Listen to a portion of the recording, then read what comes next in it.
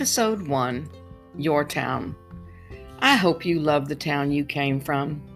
I remember times when I couldn't wait to get out of Wichita Falls, times I couldn't wait to get out of Norman, to get out of Oklahoma City, to get out of Dallas, to get out of wherever. Yeah, but watching my dad's home movies makes me realize that I am who I am in part by the land where I was raised. Poets and novelists espouse that we can never go home again.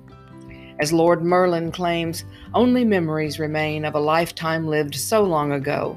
The pain, a lingering lump in the throat, choking down tears left unshed. Sorrow bubbles up from deep inside. You move on, for everything changes, and you can never go home again.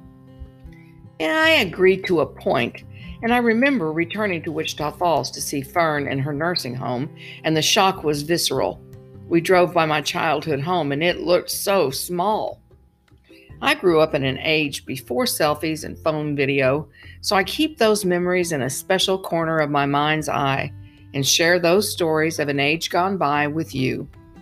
As I get older, I want those memories to remain part of the particles of existence.